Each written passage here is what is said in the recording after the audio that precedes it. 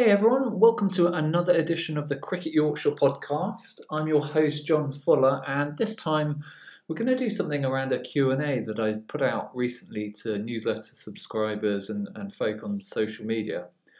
Essentially, I just asked a very open question. Send in your questions around cricket and I will endeavour to answer them, which was probably a bit big-headed. I don't claim to have all the answers on anything and everything to do with cricket, but it could be quite good fun to see what came in.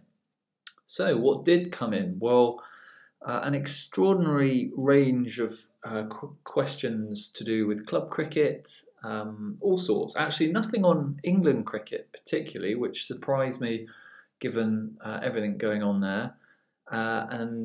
Essentially it kind of boiled down to a bit on overseas cricket and overseas players for club cricket. We'll get on to cricket teas and various other stuff. So a real range of questions. So thank you so much to everyone who emailed in or tweeted or sent me messages. I've picked a small selection. Unfortunately, I couldn't answer everything.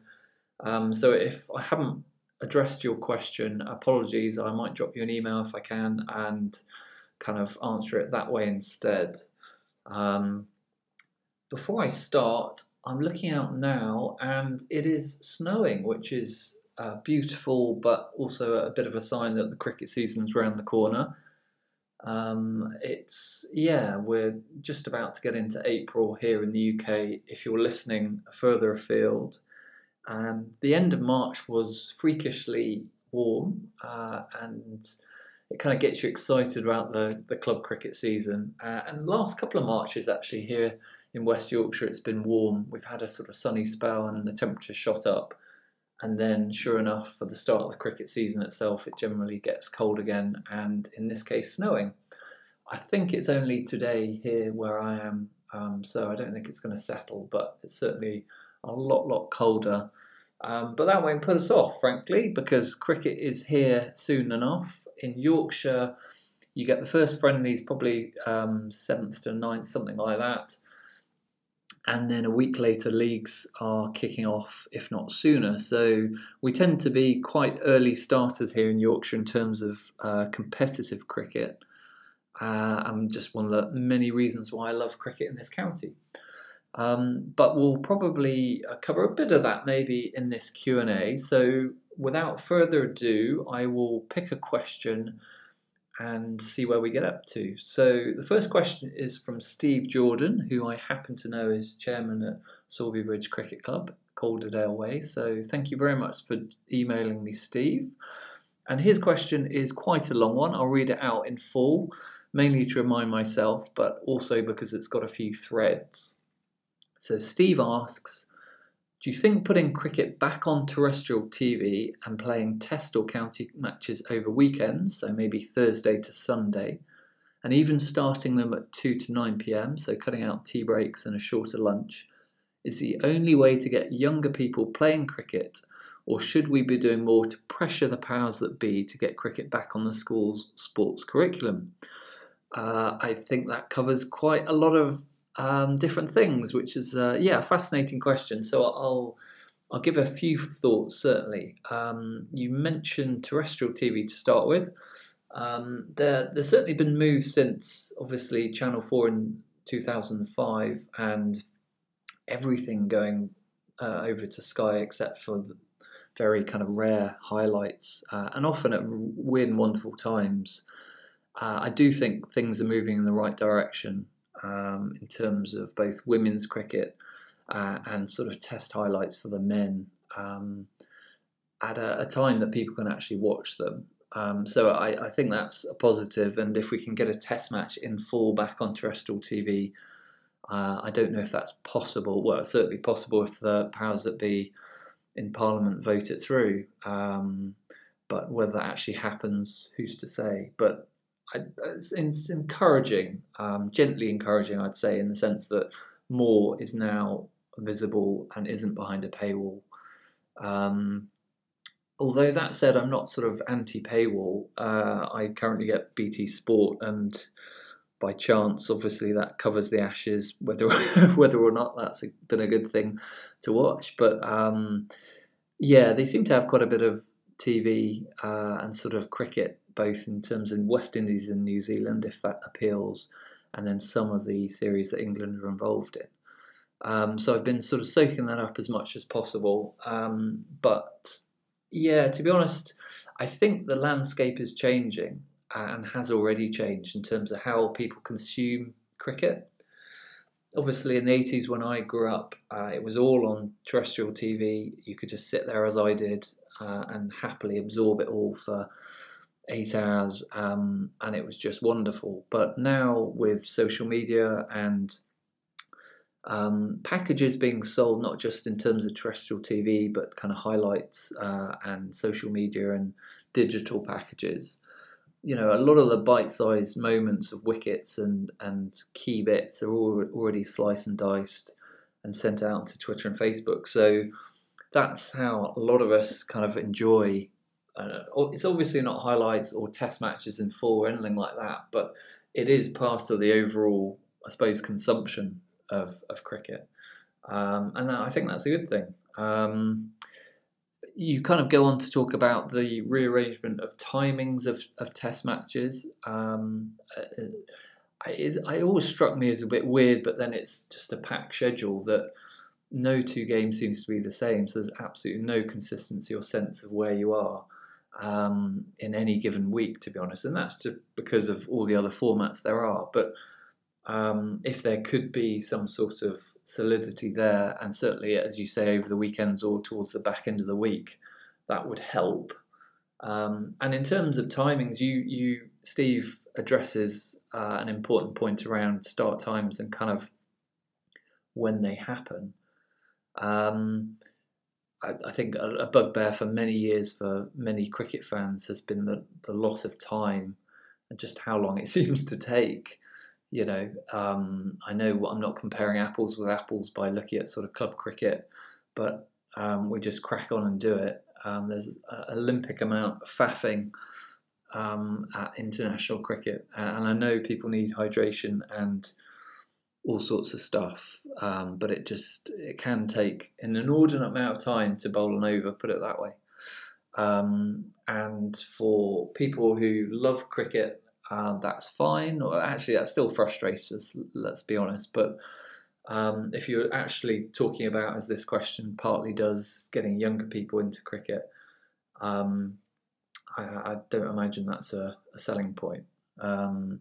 And I suppose we ought to nod, and I know some people will roll their eyes or throw something at wherever they're listening to, but I should mention the 100 in the sense that that has obviously had a decent amount of terrestrial TV, is bite-sized, and has got a good audience. You can't sort of deny that, whether or not you think it's going to destroy the fabric of the game or anything else. It's an interesting model to see how else we can use that sort of approach to other parts of Test cricket or international cricket. And I think the final bit of the question is around school sport. So I wrote an article with the Yorkshire Cricket Board's help and sort of guidance a couple of years ago now, I think, for cricketyorkshire.com. And I learnt a lot about, I suppose, school sports and grassroots kind of school cricket. And I was surprised, actually. The problem for me, as an outsider, knowing very little, it has to be said, was just how, I suppose, things change on a whim. It's not on a whim, but it does seem a bit odd. And that's the nature of sporting cycles. You'll have a cycle of sort of 4 or 5 years. A governing body has a plan, and then it changes, and suddenly, you know, that has enormous repercussions for, in this case, kids being able to access sport. And the kind of reasoning for that, or my thinking there, is there used to be more of a focus on secondary school sports, and obviously we then had All Stars and Dynamos, and the age group and the thinking switched to primary. And I'm not saying there's one or the other, or you can't do both, but I suppose there's only so much money and resource, and so people have to make choices. But I think that emphasis changed within sort of 4 years, and it is quite a different approach. And yeah, it seemed a bit muddled to me. So more sport at schools and more cricket obviously is going to be a good thing. The challenge on the ground, I guess, is first of all with all the other sports that now kind of have leached into. That's quite a not a great word. I guess I meant bled in terms of sort of ink on a page. Uh, but you know what I mean. They're competing, so there's all sorts of other sports now competing with cricket where once it was the summer sport. Um, and there's just the reality of it in terms of it taking lots of time potentially. Well, that's the perception. It doesn't need to, of course. There's all sorts of ways you can play cricket for schools where it's bite-sized and it's lots of fun. Everyone is involved, but that's the perception still. And I think that's probably the barrier for people going into schools, working development like the YCB and others, is to kind of get that message across.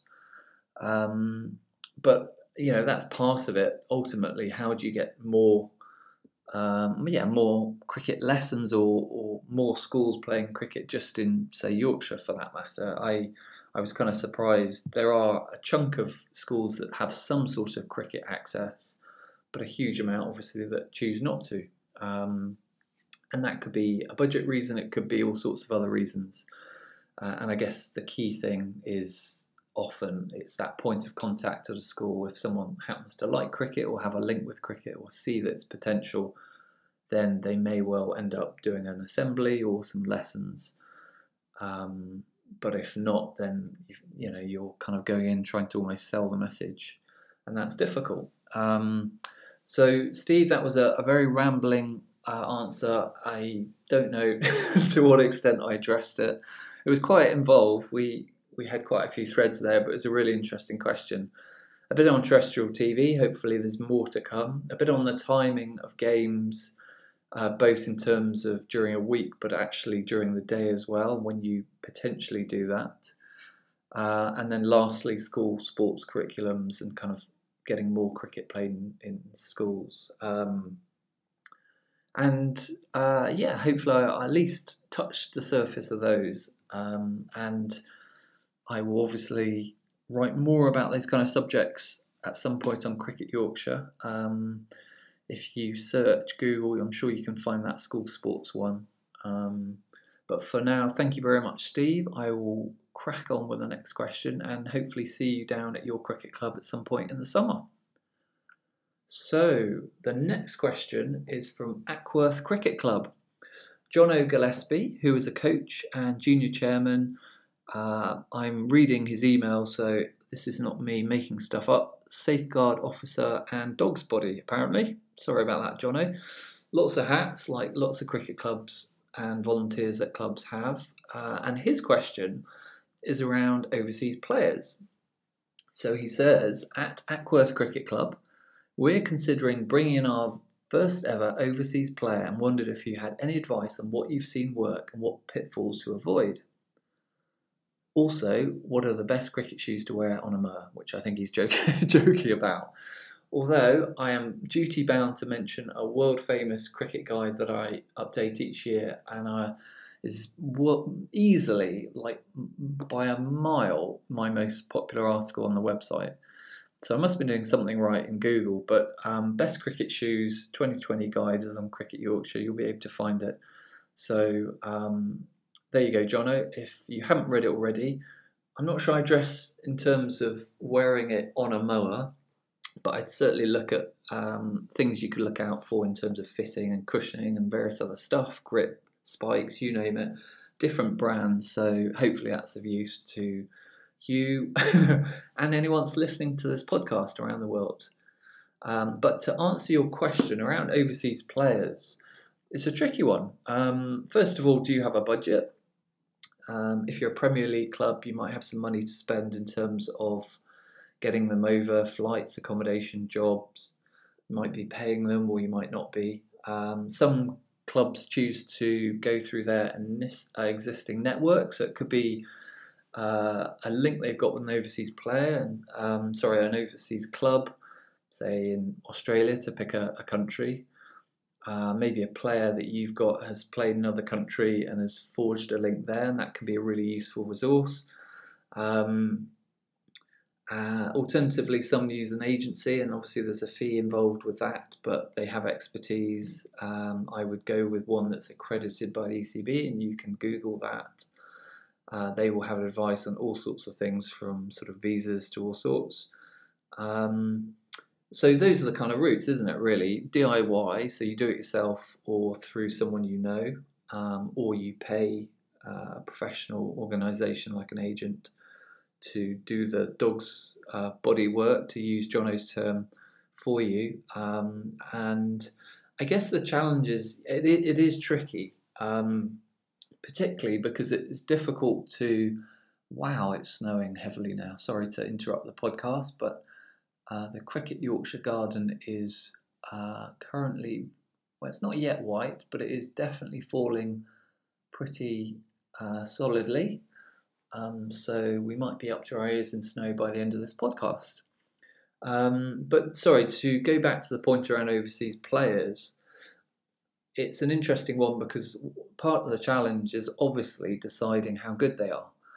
And that might sound easy, but the challenge actually is to compare standards of cricket and club cricket in different countries. So is your Sri Lankan batsman who has hit 14,000 runs in their Premier League, how does that compare to an ECB Premier League in Yorkshire, or maybe a first division of some other league?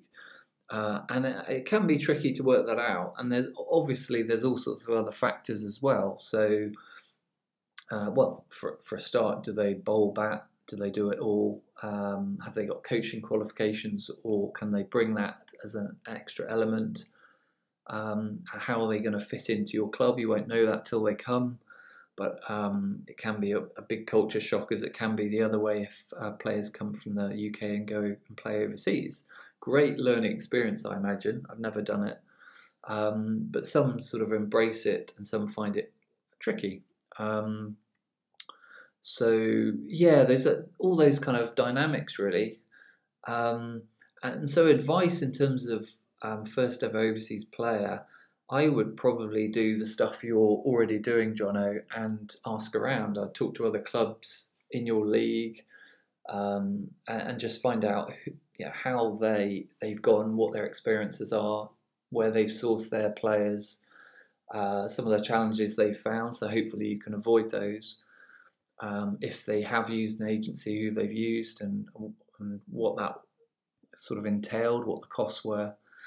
But ultimately, you just won't know. It is a bit of a stab in the dark, unless you're signing a sort of a first-class cricketer, or a professional with some serious credentials behind you, which gives you a bit more certainty. It's a bit of a step into the unknown, and I guess that's part of the excitement. It depends how much money you're shelling out as to how much you expect in return. But any overseas players comes with expectations, don't they? That's the reality. But I think it's really exciting. I've only been to Ackworth once. It was for now this is going to rack my brain. I want to say a Yorkshire League final, probably about 10 years ago. I know the competition has ended now, and my memory is like a sieve, so it will come to me, or someone listening to this podcast might be like, yes, it's that, but it's a kind of Yorkshire Championship, I want to say, cup final. And Whitley Hall, I think, were in it. But anyway, I wrote about it on Cricket Yorkshire. Again, you could probably Google it from years ago. Glorious day at Ackworth. Really nice ground to visit at the time, and I'm sure you still are now. So yeah, good luck for the season, and I hope you find someone. If you haven't, you might have already. You might have signed them already. But if not, I hope it works out, and it'd be really interesting to hear either through the podcast or people emailing me, or I'm on Twitter at Cricket Yorks. YRKS if you want to tweet me, or there's a Cricket Yorkshire Facebook page. Any thoughts about overseas players? What's worked for you? maybe your best overseas player in your league or for your club in terms of its rich history, and any advice you give to Ackworth. That'd be really interesting. So I hope that I've answered that. So good luck, Jono, and good luck, Ackworth. And I will move on to another question. And that, I don't know if you can hear that, is the cat meowing in the background, but we will press on because this is a live podcast. And the next one actually is really tricky. I haven't prepped this, by the way, so I will fumble my way through it. It comes from Phil Mostyn, so thank you very much, Phil. And he asks, "Hi John, one thing I've always wanted to understand better is how does a speed gun work? The cricket ball is decelerating from the moment it leaves the bowler's hand, and the speed is measured as the time an object takes to pass between 2 points," which is true. He says knowledgeable. Well, he might be knowledgeable, I'm not. Therefore, my question really is, where are the 2 points situated that are used to measure speed? And is it an average over the 22 yards or at some point, e.g. from the first yard after release? Also, and may I commend you on your very long question, also, does this vary between grounds? I've noticed that the same group of bowlers will all be faster or slower between 2 tests, suggesting to me that the measuring distance, method has differed. That was an extraordinarily difficult question to speak. I think I just about did it. And let's crack on and answer it for Phil. First of all, I know absolutely nothing on the subject, although I do have a story that I'll weave in to do with my own bowling speed, which may interest you or not, which we'll get to in time. So yes, essentially it's a laser, isn't it? Or it's firing between 2 points. And it's from the moment of that, as far as I understand it. Again, if you're screaming at this saying, no, that's a complete load of old rubbish, I won't be offended. I know very little about the subject, but I am interested as a former bowler. I was about to say fast bowler, which anyone who's seen me play will chuckle at heartily. Left arm pie chucker is the usual label I give myself. But yeah, we're all obsessed with speed now, certainly at international level. But also, I think it's a fun way to bring a little dimension to club cricket. And I've gone along to these sessions. The Yorkshire Cricket Foundation did a sort of fastest bowler in Yorkshire speed gun test, I think for a couple of years. And my understanding was it's from the point of the laser leaving, whatever point you choose, frankly, to hopefully the 22 yards. Otherwise, you're slightly, I suppose it's a consistent measurement if everyone's bowling to the same distance, but it's between 2 points, hopefully 22 yards. It will certainly vary between grounds, that's for sure, because naturally when a cricket ball hits the ground, it will lose momentum, and if it's on a fast track in Australia, to pick someone, with a bouncy track, it's going to lose momentum less, or certainly it's going to lose less speed than if you are hurling your Exocet missile down in April on a spongy, wet and possibly mud-like surface in certainly grounds in Yorkshire I've played at. So yes, to answer at least part of that question, it will certainly vary enormously.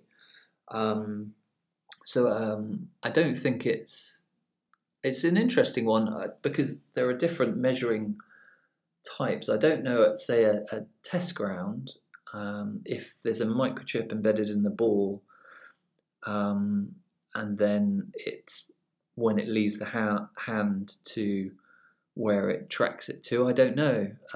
Again, there may be a company out there who's willing to do a competition with Cricket Yorkshire, and we will happily write all about speed guns and then give away a speed gun as a prize. But essentially, between 2 points, it's after you release the ball, if it's that smart, or it would make more sense to me logically that you have two set points probably on either side of a ground, from the two creases. And those are lasers, and then it tracks the ball hitting those lasers, and you can get a speed that way.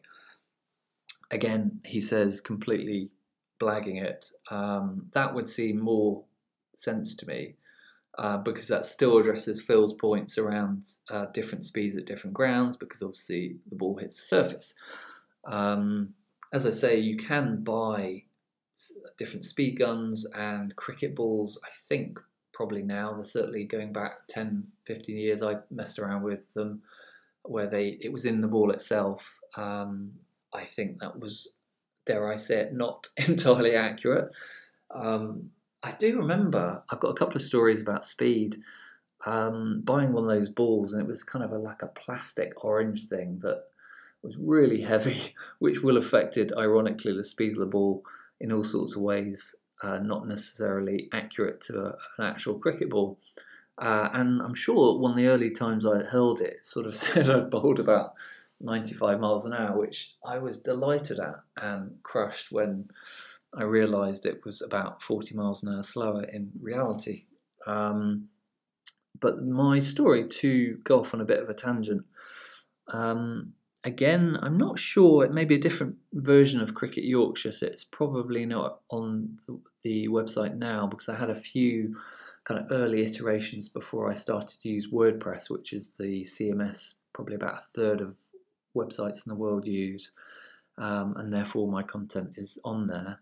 I think it predates that, so I don't think the articles kick around, but I'm not sure why I went down to Lords, but I did. Maybe I just thought it's something I would like to do, and I sort of got their cooperation at the indoor school at Lords at the MCC centre there. And they have, you can buy or you certainly could, I'm sure you can now, you can buy a kind of day or half a day pass or whatever it is, and they'll measure your speed because they've got all the tech there set up. And it was at a time that I think I was in my 30s, so we're going back a decade. I was coming towards, well, certainly the tail end of my bowling career. I had not played for ages. You can see I'm stacking up the excuse leading up to the great reveal of the speed. And it was out of season, I was very unfit, and it was a bit of a shock bowling, as it always is. You don't play and then you just bowl, and all sorts of muscle groups just scream at you. But after kind of warming up, I got a bit of coaching and then hurled it down a few times.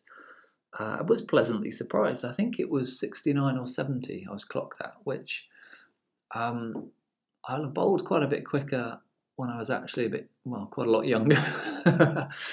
But as we both, all of us know, listening to this, speed's kind of irrelevant if you don't know where to position it and use a bit more than just that metric. But it was good fun, definitely. So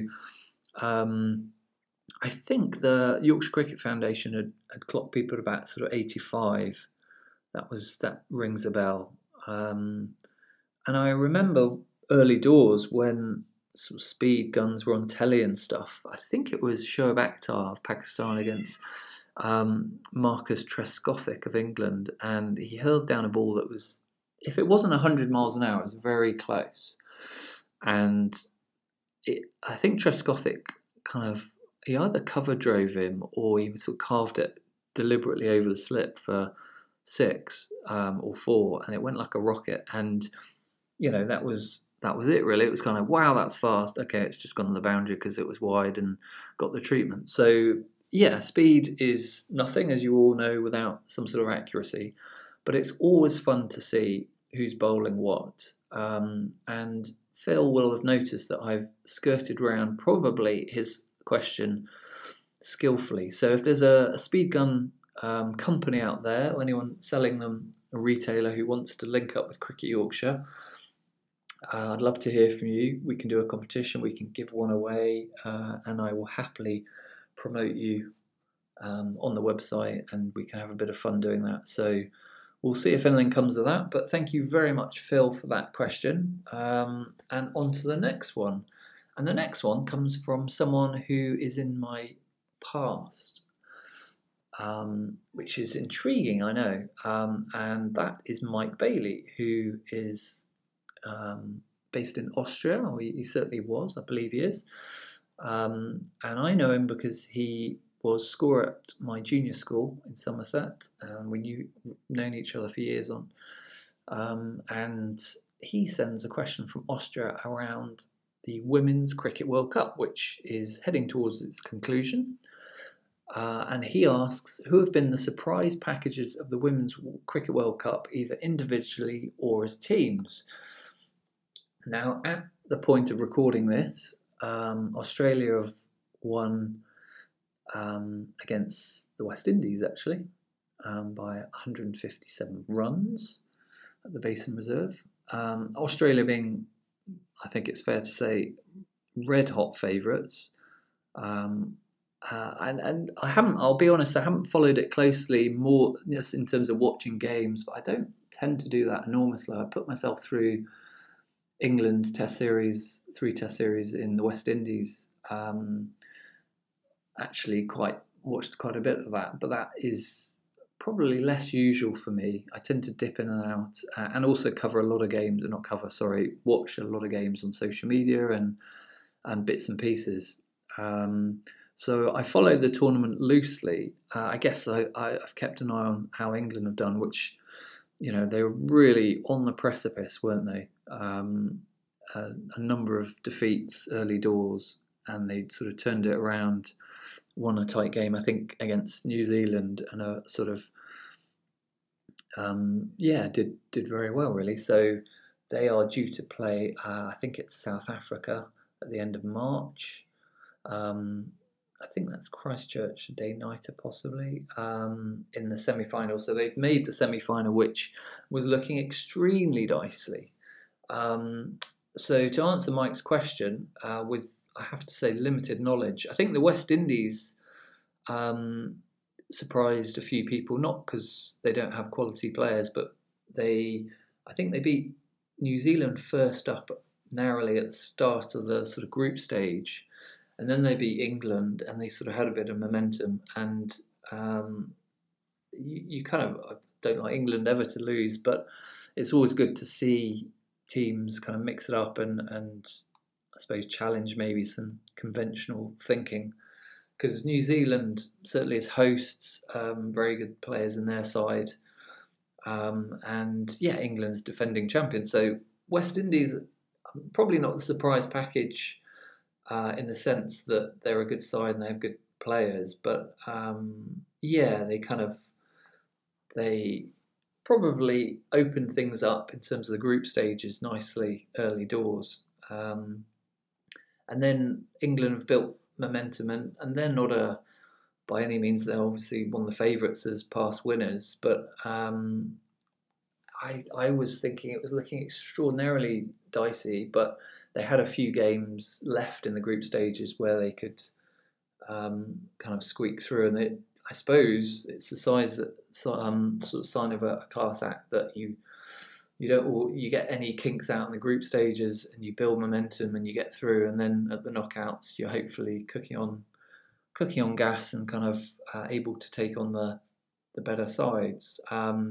It's hard to see past Australia, to be brutally honest, but you just never know. I don't sort of cover women's cricket, or I cover it at grassroots, but I've stopped doing sort of county cricket and what used to be Yorkshire Diamonds, now Northern Diamonds, the professional side. My focus, men's and women's cricket, is really sort of grassroots specific now. But I do remember interviewing a few very good players, Beth Mooney, when she had a stint at Yorkshire, and I think I'm right in saying Renthorpe Cricket Club. That was her sort of club when she was in Yorkshire, which is a phenomenal player to have at your club or involved in coaching or passing on, because she is absolutely top drawer. So yeah, I've kind of meandered, as I often do with questions, but hopefully I've answered that to the best of to the best of my ability, in the sense that I kind of dip in and out of it, both men's and women's cricket, and I have everything crossed. Obviously, England can get over these last couple of hurdles, which would be a fantastic achievement. So yeah, fingers crossed there, and I look forward to covering certainly women's cricket grassroots, the different clubs and leagues that I follow and I kind of write about and get other people contributing to. So keep an eye out on cricketyorkshire.com, and if you're listening to this and you're involved in women's cricket in Yorkshire in any way, shape or form, could be a coach, obviously involved at a club, or you're a player and you want to write something, then yeah, get in touch. I'd love to have a wide kind of I suppose contribution. I'm aware that I write most of what I put out on Cricket Yorkshire, although it's improved a lot because a lot more people are writing for the site, which has always been my intention, to give it a broader perspective as possible. So yeah, in terms of women's cricket, if there's anyone out there who wants to contribute, then do get in touch. I'd love to hear from you. So there you go, Mike. Thanks a lot for your question. I hope everything's going well. I think you're involved still out in club cricket in Austria, so I hope everything's going well with you out there. And we will move on to the final question. I think it's the final question I've picked. And inevitably, predictably, and perhaps, well, predictably, it is to do with food. I managed to bring it into every podcast episode recently, so sorry about that. But in fairness, you all had a break of a couple of years with COVID when it literally wasn't allowed to happen. So it will not surprise you to learn that the question is about cricket teas. And John Andrews, who is at Scholes Cricket Club, this is his question. So thanks for the question, John. Morning, John. I hope you're well. Our league has just held a vote amongst clubs, the outcome of which is to get rid of the necessity to provide a tea at games. We are at the same time in discussions to attempt to become involved in the ECB Premier League system, so that'll be interesting. I know you like a nice piece of cake while at a game, which is a massive understatement, but also true. So what are your thoughts on this? And he finalises his email with the very heartening news that we, as a club, will be continuing to provide a traditional cricket tea, which is very exciting. I have already eaten my way around Yorkshire several times, and I'll continue to do so. It's a part of my cricket journalism that I take with, well, just incredibly seriously and professionally. So I will continue to do that this year and report back to everyone listening and obviously reading on Cricket Yorkshire. To kind of address the cricket teas topic, a quick roundup. I was really disappointed. I understood why with COVID that cricket teas weren't allowed, and then that was 2020, and then 2021 it came back and was allowed, but there were an enormous amount of restrictions that I'm sure many clubs didn't feel comfortable either doing or being able to understand the legalese around it, so they just chose not to. We'd also had a real shift around the fact that bring your own became normal because that's what you had to do. So no one was serving any food in England and Wales during COVID, it's certainly 2020 season. And that opened a door, frankly, for a lot of clubs and a lot of leagues to go, okay, well, do we want to keep doing this? I rather stupidly assumed that clubs would all leap back, but actually the reality is for a lot of clubs, the need to put on a cricket tea is not something they want to do, and it's a hassle. It's another thing to do for a busy volunteer. There's a cost implication, obviously, and trying to get a great cricket tea to offer that to your side and anyone coming to your club, but at a price that doesn't cripple you or make it nonsensical. So there's different dimension. A lot of club actually thought, you know what, we don't want to do this anymore. We'd rather simplify it because it takes it out of our hands. We don't have the cost, but also, you know, players coming to our club aren't forced to buy whatever someone randomly happens to put together. As a player and as a writer over decades covering grassroots cricket, I've had some fantastic teas. I've written about them on cricketyorkshire.com a lot, but also I've had some appalling teas where it's clear the club either has no funds whatsoever or no will to do it and is just doing the bare minimum to tick a box. So I think you should have the choice. You know, I hope cricket teas don't disappear altogether. I don't think they will, but I do think leagues, well, they already have given clubs the choice as to whether, and voted on it, I'm sure, across the board, and it's down to clubs really, you know, to decide. If you do have it, it needs to be fair. It needs to be some sort of way that, you know, it's kind of legitimate and fair across the board. So you can't be a club that's always offering teas and then you go everywhere else and no one's making the effort. So that can be tricky. But I do know it's a topic that's surprisingly controversial and divides people. I think across the board in terms of there's an even split. So yeah, I hope we still have cricket teas where possible. And I think as a spectator, the dynamic is really interesting. I go to a club, sorry, I'm losing my voice. Ironically, I have just had a slurp of tea, so hopefully you didn't hear that. Yeah, I've been to lots of grounds as a spectator, and it's just part of it. You know, conversations flow over food and drink, don't they? And it's a real shame that we lost a lot of that, but I do appreciate the other side from a volunteer point of view. I do like a nice piece of cake, lemon drizzle, if anyone's asking. Particularly fine. And what are my thoughts on that? Well, as long as it's fair, it's up to leagues to put to clubs, which I know that they do, and then for it to be dealt with over the season. But I think a lot of clubs have also gone for a sort of hybrid in the sense that if they've got a local caterer or maybe someone in their village or town that can do teas, you bring them in, you're still offering stuff, but you're kind of outsourcing it, which I've seen everything from kind of pizza ovens and people, you know, something like that, or some other mobile catering that rocks up for a few hours. That's a really good idea.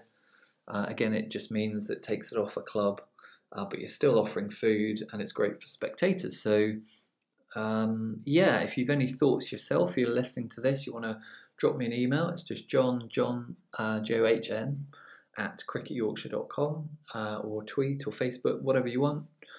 It'd be nice to hear your thoughts on the world of cricket teas and where we're at right now as of 2022, which I'd expect with everything relaxed in the UK in the sense that there's no government restrictions currently. Depending on when you listen to it, that might obviously change, but at the moment we're set to start the season unrestricted. I don't know if that will encourage more people to have cricket teas. I'd imagine it would actually. Yeah, I'd imagine it would if you're of a mind to return and you don't have to jump through quite as many hoops as you used to. So that has got me thinking about my first game of the season. I've no idea what that will be, but I will be seeking out food and look forward to that. I'll go off after this podcast and research and see what I can find. So yeah, thank you very much to John Andrews of Skulls Cricket Club. They are continuing to provide a traditional cricket tea. I don't know what the tea is like at Skulls. Presumably, John, awesome. I may have to come and find out and be a sort of secret shopper. or write an article about it or not, or just sit there and enjoy and scoff my face. On which hardship, I think I'll probably wrap up this podcast. A real range of questions there. I hope you enjoyed me blathering on and hopefully answering some topics there or thereabouts anyway. I had good fun sort of talking about them and having a think on the hoof. And I think that's all there is for this episode. So thank you very much for listening wherever you are in the world. I know we've got listeners all over the place. It's really good to have you on the podcast or certainly listening to it. I always make this ask at the end, but if you don't follow me on social media and you like what Cricket Yorkshire does, obviously you can follow me on Twitter and Facebook at Cricket Yorks, or Cricket Yorkshire has a Facebook page. And to be honest, the easiest way to kind of hear about all that Cricket Yorkshire does is to like the page. If you don't, with Facebook's wicked algorithm encouraging everyone to basically buy advertising, you don't get to see most of the posts because they want you to obviously pay for the privilege. So if you like the page, that's another thumbs up. You can follow it as well. I don't mind if you do either or both, but at least then you'll hopefully get to see more of the updates and stuff on there. And if you'd like to follow the newsletter, I do that probably about twice a month or weekly in the season when I'm organised. I'll give you a bit of a flavour of life behind the scenes, what it's like here, and articles coming up and stuff that I don't always share publicly. So that's just cricketyorkshire.com/newsletter, and you can sign up there. So I think that's about it for now. If you're not on cricketyorkshire.com in a while, go and check it out. And I hope you've enjoyed the podcast. Really nice to have you all listening. And until next time, look after yourselves wherever you are. And yeah, over and out. Take care. Bye.